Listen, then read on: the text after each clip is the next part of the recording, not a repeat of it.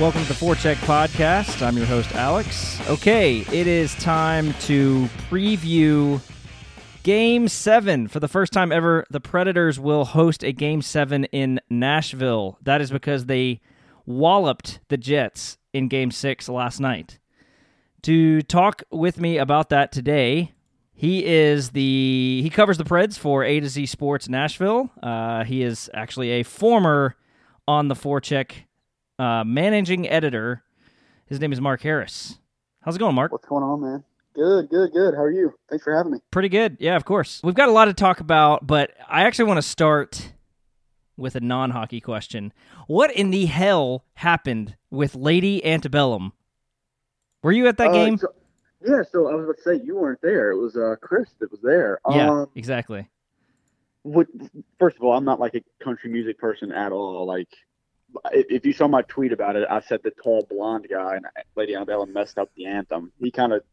I guess he's kind of like their lead guy, and the other guys are kind of, or the girl and the other guy are kind of his, second. I don't even know how you call it. But barely know. I barely even know this band at all. I know them because they performed the anthem last year, but go ahead. Exactly. Yeah. And I think they were pretty good last year, but I know they're a super successful group, but they went out there and it started off well, and then he got to I guess right around that halfway point, he paused and kind of looked around at the crowd, and he kind of looked at the girl too, and she kind of tried to help, but the crowd is kind of what got him back, all three of them kind of back on track. Because they sent out the tweet and they were like, everybody makes mistakes, that kind of thing, which, respect to that kind of thing. That's kind of cool to see those superstars do that kind of thing. But yeah, it was, everybody noticed it. There was nobody in the building that didn't notice that he botched it it was awkward for about a 10 second span. Okay, so here's my thing. And I know I'm not a country music star. That's obvious. But I am a musician, and I've played shows before. I was in a band for several years, and I don't think there's anything wrong with having the lyrics in front of you. I don't think there's anything wrong with it. I have to have the lyrics of my own songs that I wrote in front of me because I forget the lyrics. Yeah. So I get it, because I think that's what happened, right? I think he forgot which part he was at. I feel like every time you see a botched anthem, it's right there where there's kind of that pause right in the middle. I can't even think of the lyric right now, but you know what I'm talking about, where there's kind of a pause there and it goes to the I can't even think of the lyric here. See, that's the thing. It's that moment to where it's where, is it this word or is it that word? And he went with kind of the snubbed half word, and it screwed him up. But like you're saying, it wouldn't hurt to put the words on the Jumbotron for not only them, but for the arena as well. That doesn't hurt anything. You see that at maybe some high school basketball games or something. Yeah, you'll see it at minor league baseball games and stuff. Yeah, exactly. I don't see any problem with that. And I don't either. It prevents this massive situation where there's 17,000 people cringing at what's happening. So anyways, I don't think that was I don't think it was devastating, but it certainly set the mood for what was an awful Game 5. Yes. That's for sure. So it would definitely played up to the story of, Lady Antebellum botched the anthem, so the Preds are going to botch the game. Yeah, exactly. That's exactly what happened. Yep. So who do you think goes on Thursday? Who are you predicting? Everybody's on the JT train because he's playing Wednesday night. I don't think it happens.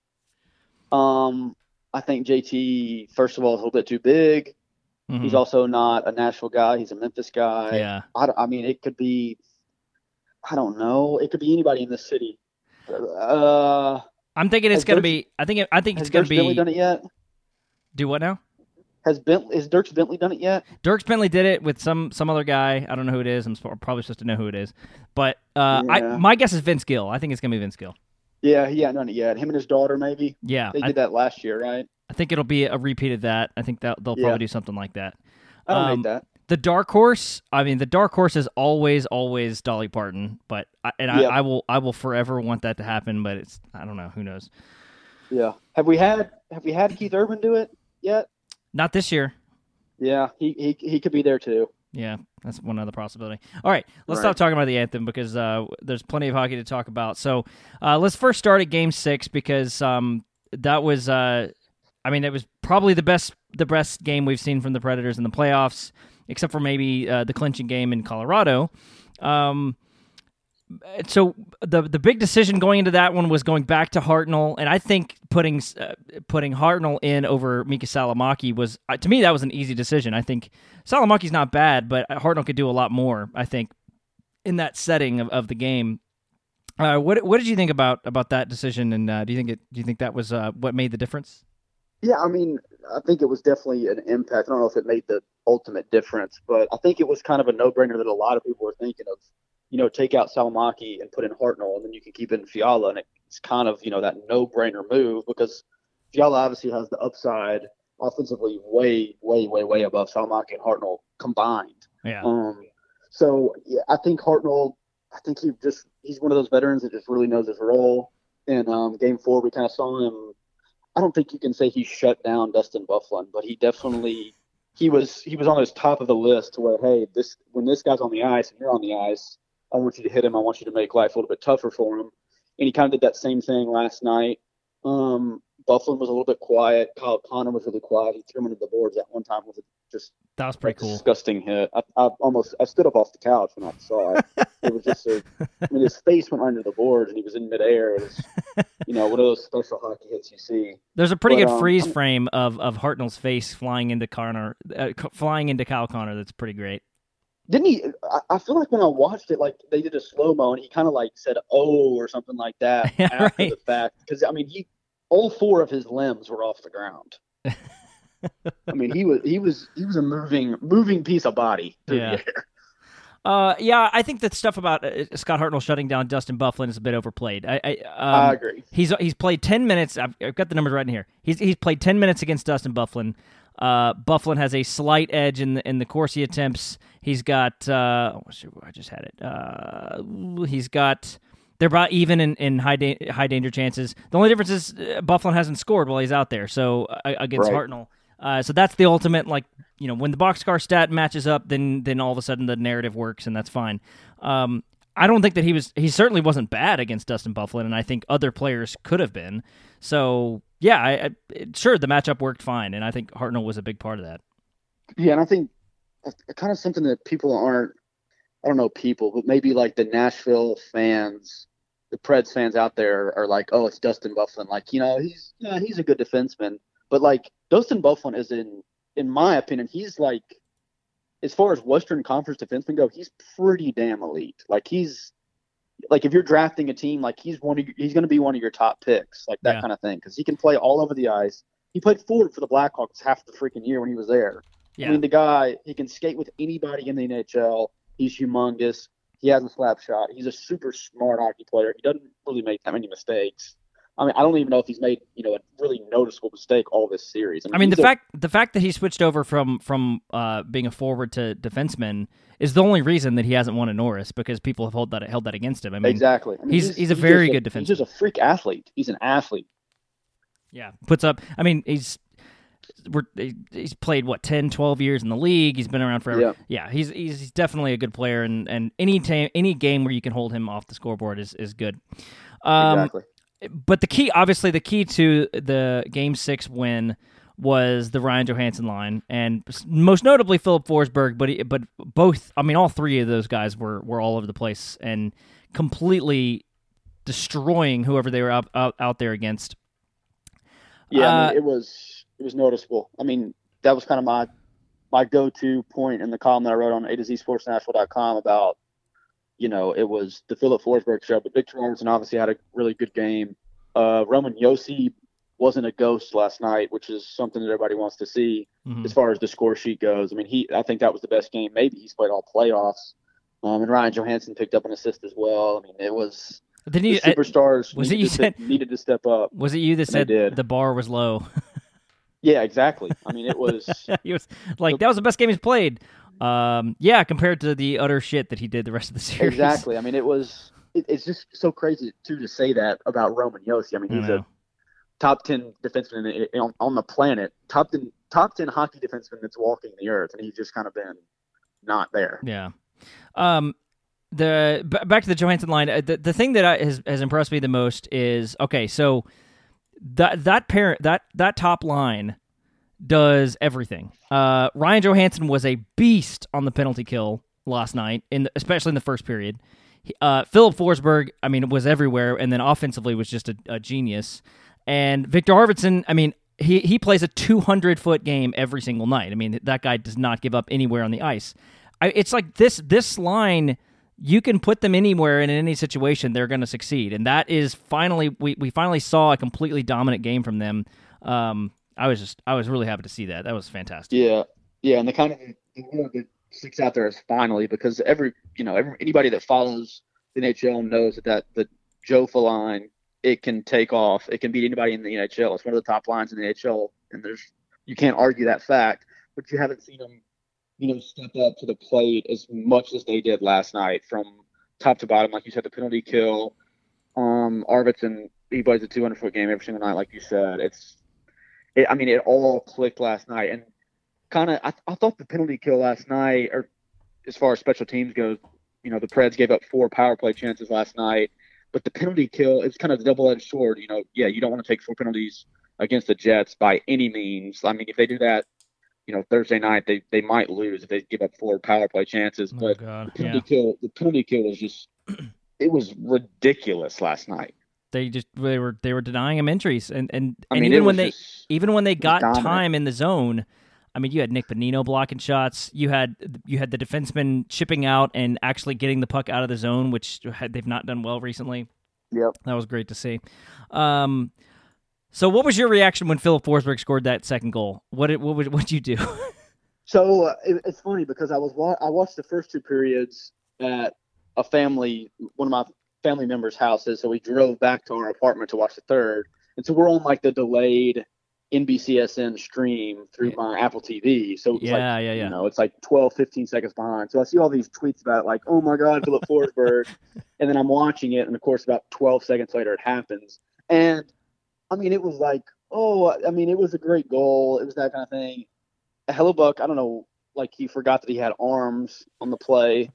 It was special, but was it last year in the playoffs as well when he did that? Or I know it wasn't the playoffs. It was end of the year though. It was against the Avalanche. He did it to Varlamov. But it wasn't. I feel like that one last year wasn't as clean as that one. Like Forsberg had all the time in the world last night. Well, see, what I was going to say, I think actually what was strange is Hellebuck actually kind of almost made the save, right? Whereas Varlamov was caught off guard when it happened to him the first time. But I don't think that Hellebuck knew where the puck was coming from. I think he was just reacting. I think he didn't see where the puck was. He just knew there was a player there, and somehow the shot was coming in. And that's and that wasn't like necessarily like it can't really be like that quick of a play, quote unquote, like quick. But like if you're a goalie looking at that, and the guy goes, "Oh, I'm not going to shoot it, one time here. I'm going to take it between my legs and then throw it at your face." I mean, it's going to be a different kind of reaction because you don't see that stuff. Yeah. Everyone in my house was asleep except for me, of course, and I definitely almost woke them up because I was saying some curse words and very loudly, right, just shouting at my TV. That was a fun moment. Forsberg is building this like legend status that I think is just so much fun to watch. His playoff career is already very impressive. I mean, he's got 41 points in 54 career playoff games. That's by far the most of any Nashville Predator ever. Oh yeah. And he's got 22 goals, which is the most of any Nashville Predator ever in the playoffs. So he's gonna set these records. And here's what's crazy. He's done this year, he's got 15 points in 12 games. He's only shooting 12%. 12.5%. He's not doing this on like a 25% shooting percentage. He's shooting about what he normally does, and he's also leading the team in that. So right, yeah, that's a really good point. So that line was fantastic. The tourist line, they need a break. They need a break bad. They need to get a goal, but they're still generating pressure. If the Preds lose last night, we probably say it's the tourist line needs to, they're the problem. But as long as they're generating pressure, eventually they'll get a break. They've gotten some really bad luck right now.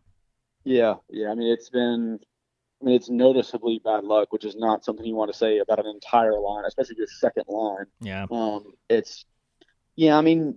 They have the skill, and after I guess it was after the Game 5 loss. I think I saw Greg Wyshynski or somebody retweet some verified Twitter account saying, "Wow, it's almost like NASA doesn't have a cutting edge or a that tool up front." And I saw that and I'm like, they kind of do. I mean, it's spread out. You have Forsberg, you have Johansson, you have Arvidsson. Yeah, maybe they were quiet for 2 games, but they have that cutting edge. And if that's obviously not a tweet that's even tweeted out. If Kyle Turris has, hell, 1 point in this series, that kind of thing, because he's just been a ghost. But, like you said, something has to give because they're generating pressure. And if they get through this series, my money would be on, hey, next series against Vegas, Kyle Turris is going to have him. Kyle Turris or somebody on that line, Fiala, whatever the case may be, is going to have a hell of a series because they're doing things right. They're just kind of quiet right now. Hockey's a weird game. That's just how it goes sometimes. So on that note, what you're talking about, I don't see the same critique of the Jets, and I think it's because obviously Mark Scheifele and Blake Wheeler have been carrying the team in terms of offense, especially Mark Scheifele. Patrick Laine has 1 goal. Nikolai Ehlers has nothing. Paul Stastny's been good, but he's kind of been doing a lot of his stuff on the power play, and he's fluky too. And exactly. And the bottom half of their lineup, except for a couple guys, Matt Perreault scored, I think.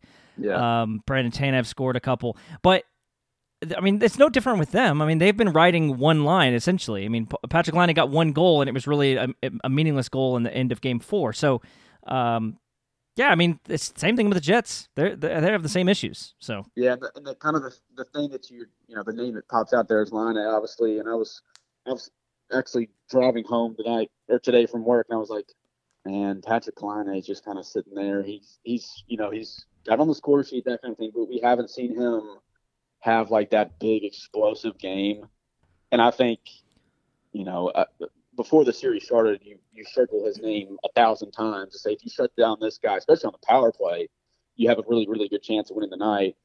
But if something kind of goes his way Thursday night, it could spell bad news for the Preds because Laine just hasn't had that explosive kind of game yet, and he's capable of doing it. Yeah, I don't want to speculate, but didn't the guy? Let me hang on. I think there was. I feel like there was a time earlier this season when he was supposed to miss some time for an injury, and then he just didn't.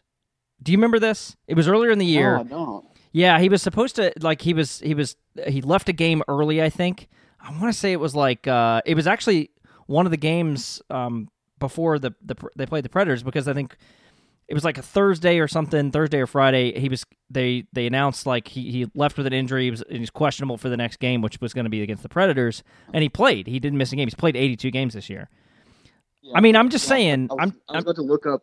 I typed in Patrick Laine for HockeyDB, and the first thing popped up obviously was Patrick Laine beard. But yeah, of course.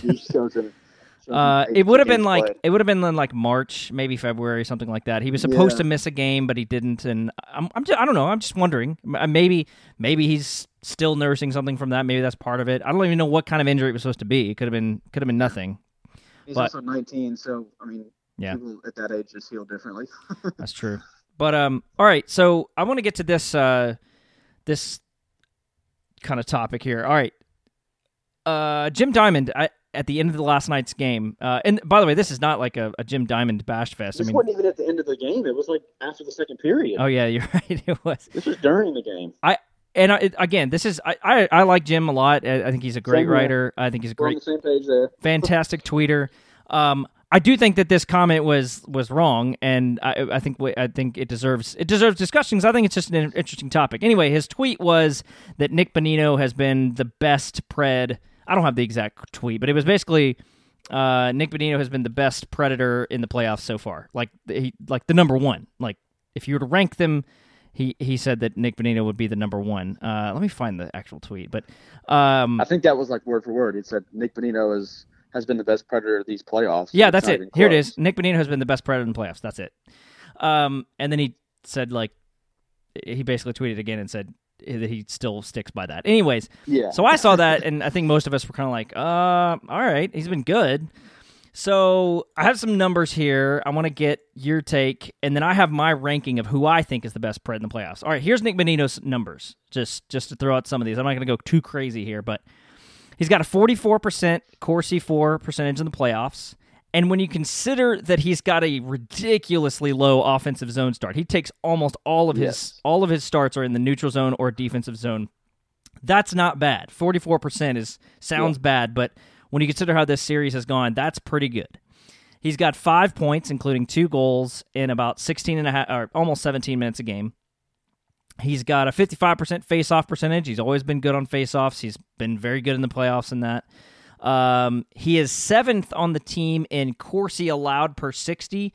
Now, obviously, when you start a lot of starts in the neutral zone and defensive zone, you're naturally going to give up some of those. But some of the guys that are also allowing less than him are also getting those defensive zones. Like, for example, PK Subban or other defensive players like Austin Watson or Scott Hartnell or somebody. So he's really like kind of middle of the pack in terms of that number. Yeah. So when I look at this, I don't think best Predator in the playoffs. I think one of the more productive players so far in the playoffs, but not best. No, I mean, you can look at the Corsi and, the zone starts, and obviously that plays a huge factor in, who's doing the most out there on the ice. But let's see. Let me look at this. Nick Bonino, 5 points in 12 games played.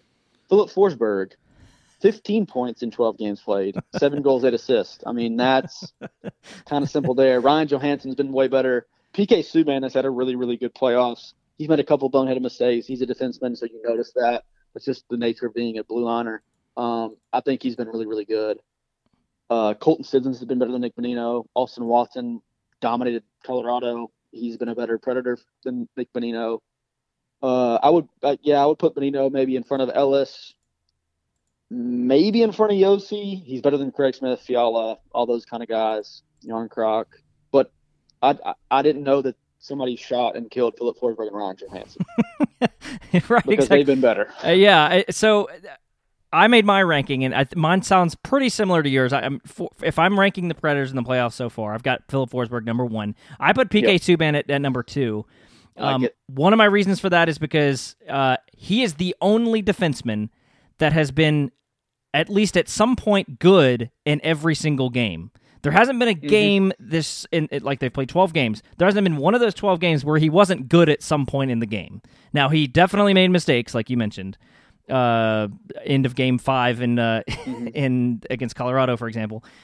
But I don't think that merits. I mean, when you consider how bad this defense has been, PK Subban's been by far the best defenseman. And I agree, in addition to the offensive numbers he's put up what, 8 points? He's got 3 goals, I think. Yeah, 3 goals, 5 assists. So I think Subban's number 2. I actually put Austin Watson as 3rd, and just because of his versatility, and he did play pretty well in that Colorado Avalanche series. And I've got Ryan Johansson right there. I've got Arvidsson as 6th. No, I've got Arvidsson as 5th.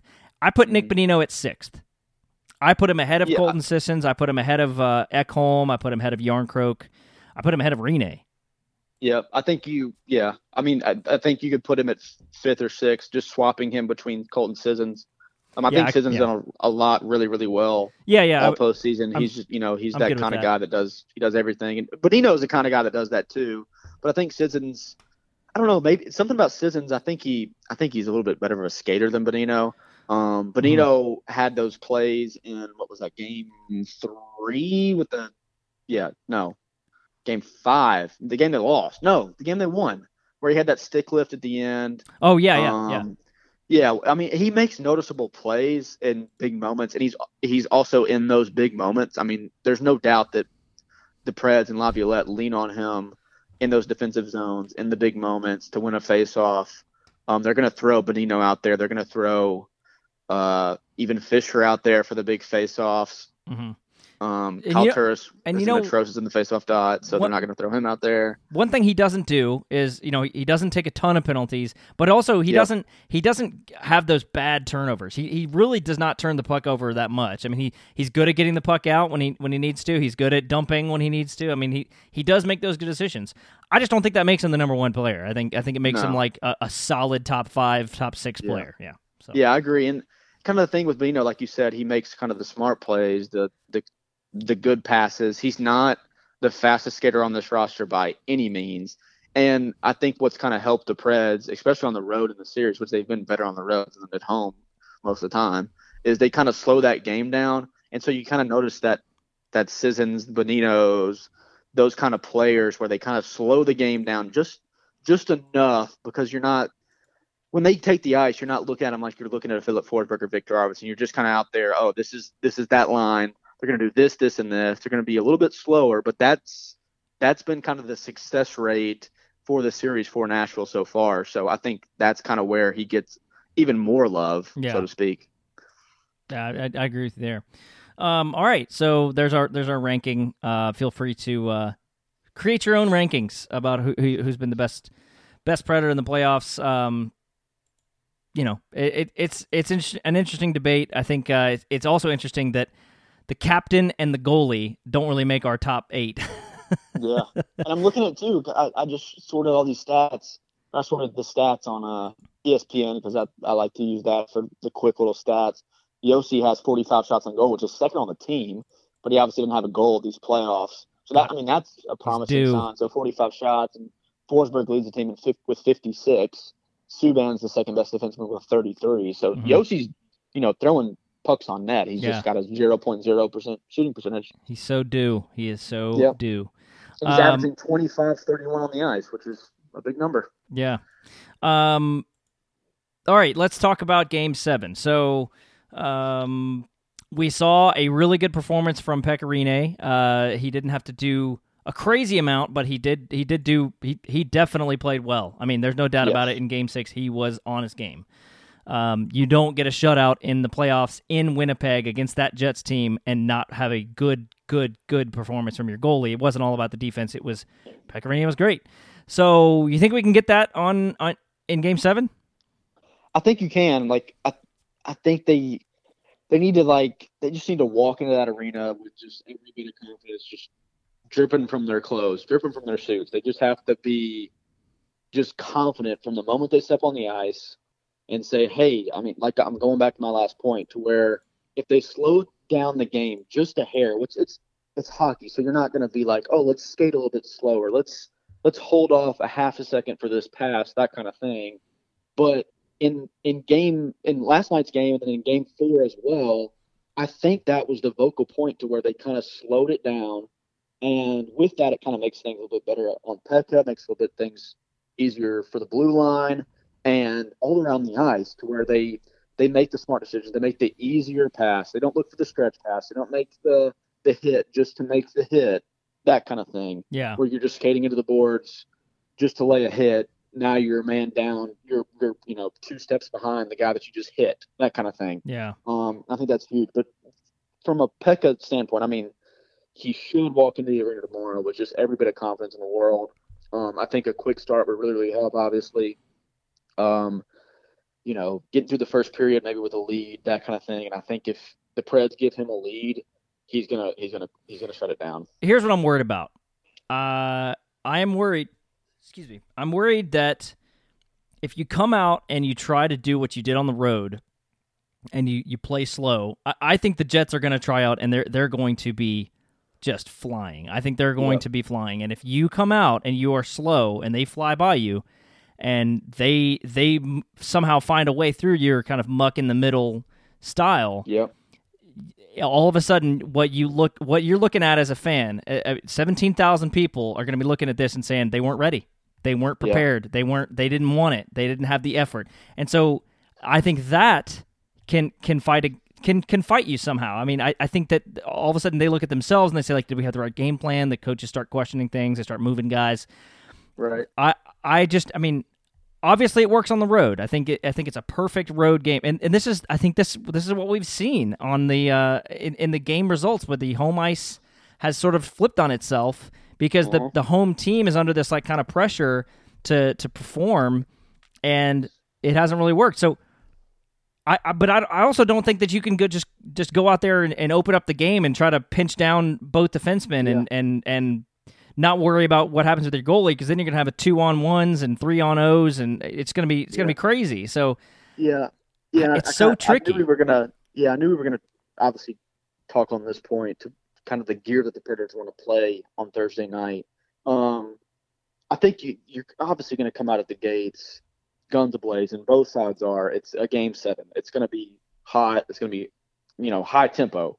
But I think what we've seen in the Predators, the most successful is they come out of the gate in that high gear, and the Jets do as well. Because I think what the Predators have on their side is the Jets only have that high gear. I think the Jets only play that fast pace. That's a good point. It's fast, fast, fast. It's big. It's physical. They're just fast. The Predators are going to come out at you like that. Say it's 0-0, 10 minutes in, and they're going to say, okay, we're going to slow this down. Maybe we get a power play here. We're going to get a 1-0 lead. And after that, we're going to protect the puck a little bit more. And you're not getting through the neutral zone without getting hit. The stick's going to be active, and they're going to switch that second gear, which I think that's what makes the Predators most deadly, is they have the ability to say, okay, let's gear down a little bit, see what this gives us. And then this next, heck, they can switch it every 4 minutes if they want to. Let's go fast. Let's go slow. Do it with every other line, that kind of thing, to where we're going to forecheck on this line, the Fisher line, the Turris line, Forsberg, Johansson. We're going to go a little bit slower. We're going to get our elite players, Philip Forsberg, Ryan Johansson, Victor Arvidsson, shots on goal. Let's just get them shots. Maybe go a little bit slower here. One of them's going to hit the net, and let's just see what happens. I think that's the biggest thing that the Predators have, but we haven't seen it at home during this entire series. I'm going to make a soccer analogy, and here's what I think. And you make a very good point. I think that the Predators need to play this sort of counterattacking 4-5-1 where you clog that middle with like a diamond formation. You have that sweeper back that's protecting everything, and then you hit them over the top with these counters. Yeah. And because I think the Jets are they want to play with this high tempo. They want to play. They want to play with 5 men up front. Screw the middle of the field. Who cares who our defensemen are? Let's push. Let's push because if we get 4 goals in the first period, then we'll just sit back. So that's kind of the danger. Winnipeg has the firepower to do that, and if they light the lamp on 2 of their first 9 shots, they're looking pretty damn good. Yeah. But if the Preds can kind of control play for that first, I think, Thursday night, I think the first, 5, 6, 7 minutes, the first team to score is just going to be gigantic on Thursday night. Yeah. And I remember, and that's, I think the only 2 Game 7s that the Predators won. I'm sorry, not the only 2 Game 7s. So the first Game 7 against the Ducks, the Predators scored first and won, and then Game 6 last year against the okay. All right, Game 6 against the Blues last year, the Blues scored first, but then Game 6 against the Ducks to go to the Cup, the Predators scored like 2 right off the bat. I think it was Austin Watson. It was quick. And then Sissons. But so man, I'm pretty nervous, but I think you have to like where you are. You have to like the way that they got to this Game 7 as opposed to, maybe winning if they'd won Game 5 and then lost Game 6, you'd feel a little bit worse, wouldn't you? I think so. I agree with you for sure right there. Especially, the kind of the guy that I go back to is Pekka. That was his best performance this series, maybe of the entire postseason. Yeah. And I think, come Thursday night, him and Hellebuck, we haven't had I guess we sort of had the duel in the 2-1 game in Winnipeg, but we haven't really had that one in Nashville yet. But I think the confidence has to be Hellebuck. He's been a little bit leaky to me. If I'm a Winnipeg fan, I'm like, there's a couple that I want back, especially from last night. Yeah. The Forsberg between the legs goal was, it happens, whatever. It's the big stage, so it's going to get blown up.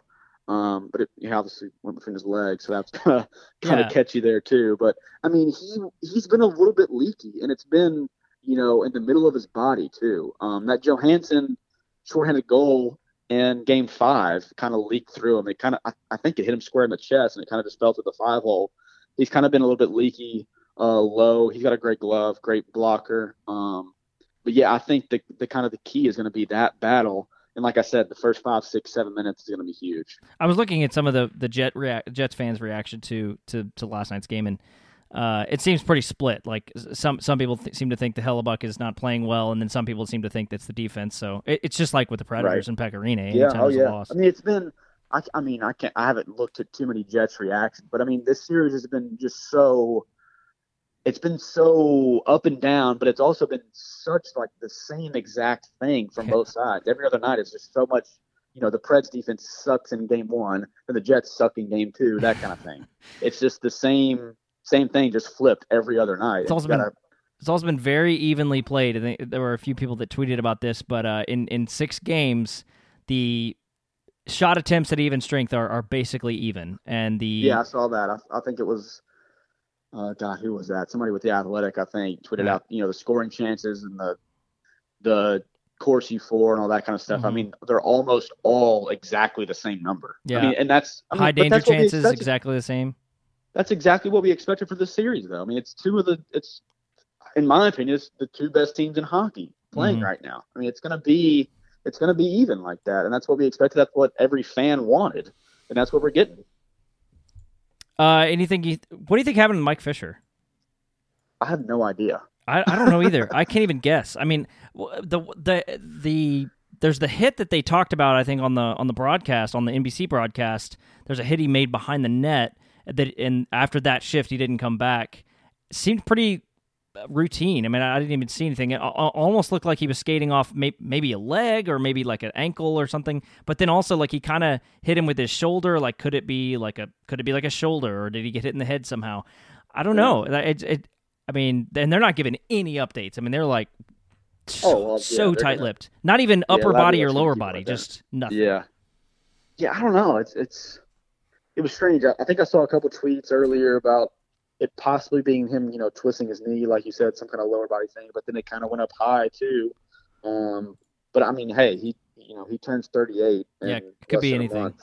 I mean, he's the oldest guy out there on the ice, so it could be anything.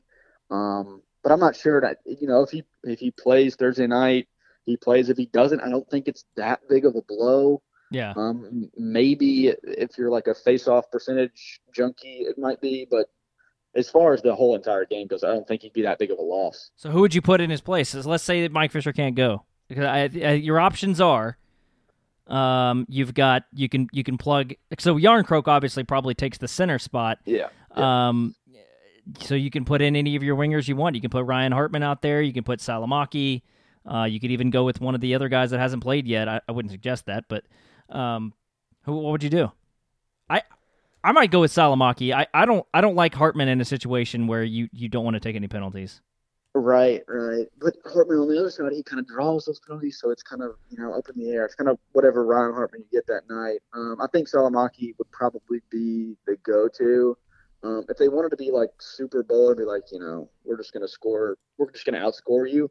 Hey, maybe put Tolvanen out there just to do it. There's no way. Gaudreau, everybody, Freddie Gaudreau was supposed to be the next Johnny Gaudreau, but it's funny, we haven't seen him all year. Freddie Hockey. There was multiple Predators media members saying that, he was going to be the next Philip Forsberg.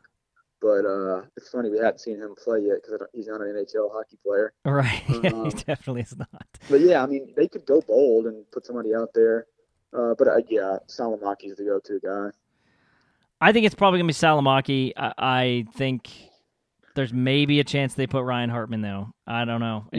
I think Salamaki's doesn't really do anything that blows your mind. I mean, he's got a little bit more speed, but so does Hartman. So, man, it's a toss-up between Hartman and Salamaki for me.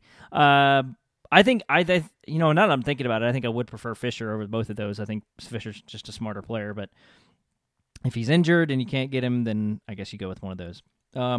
Real quickly, I know we're taking a bunch of your time, but the other series, Capitals finally beat Penguins. Capitals finally beat the Penguins. Golden Knights, of course, as the hockey gods have decried.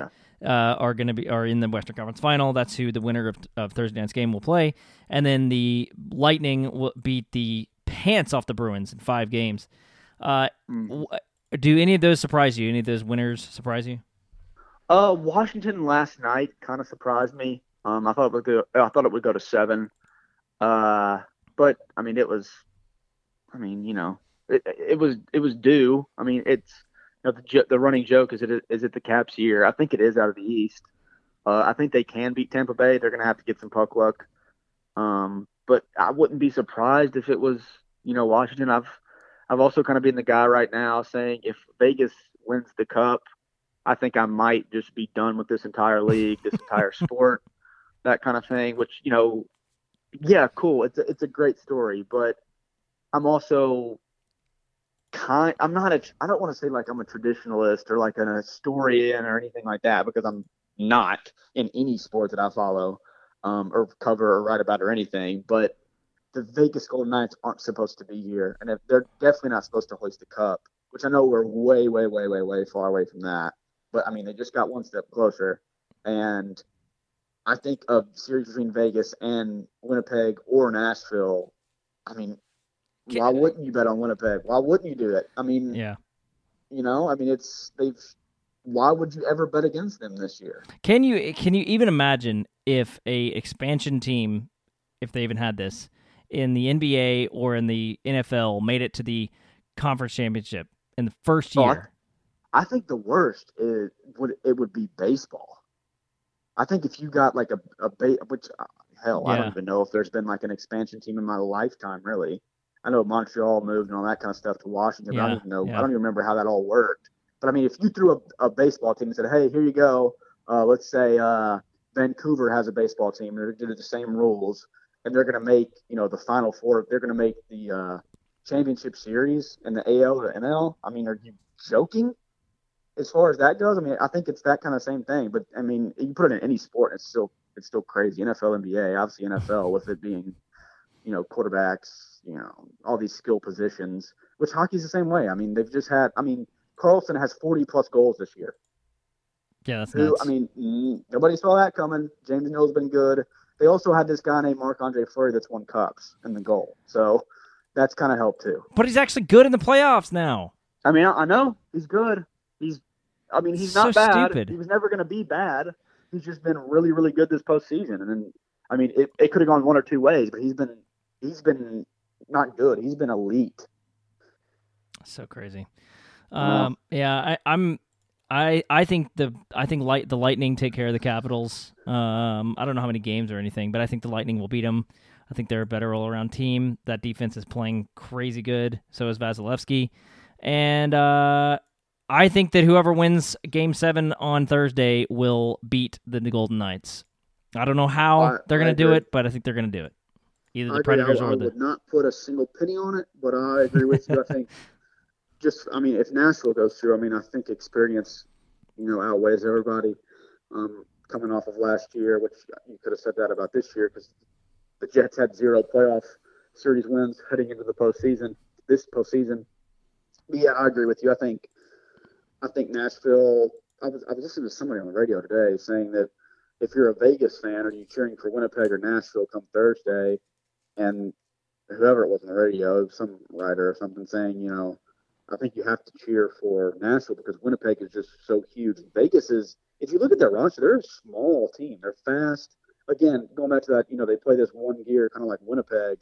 Winnipeg-Vegas would be a bizarre series just because of how fast they go. Yeah. But I think Nashville, they have that speed to go first gear, second gear, third gear, and Vegas simply they don't have the personnel. They're not deep enough to kind of go all that through all 4 lines and all three deep pairings.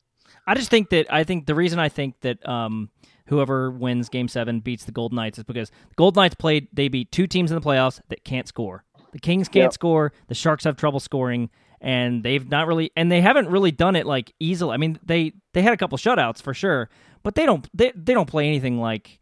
They have not faced offenses like these two. No, not even close. And so I think LA, oh my God, LA doesn't have anything. Yeah. So I think that whoever comes out of this Game 7 will beat the Golden Knights. I don't know how many games, but I think that's what happened. So I think it'll be either the Preds or the Jets in the Stanley Cup final against Lightning. That's what I think. But that's where I think it's going right now. Mark, thank you very much for joining me. I appreciate it. Yes, sir. I appreciate it. Thanks for having me. Of course. You can follow him at Tweets by Harris. You can follow at AtoZSports on Twitter, AtoZSportsNashville.com. You can follow us at On the Forecheck or me at AlexDoherty1. OnTheForecheck.com is the website. If you'd like to subscribe or if you want to contribute to the podcast, we have a Patreon, patreon.com/TheForecheckPodcast. You can donate whatever you want there. Feel free. The show will always be free, but if you'd like to help make it a little bit better, you can donate there. So I appreciate everyone listening, and Mark will see you Thursday, right? See you, buddy. All All right. Talk to you later. Thanks.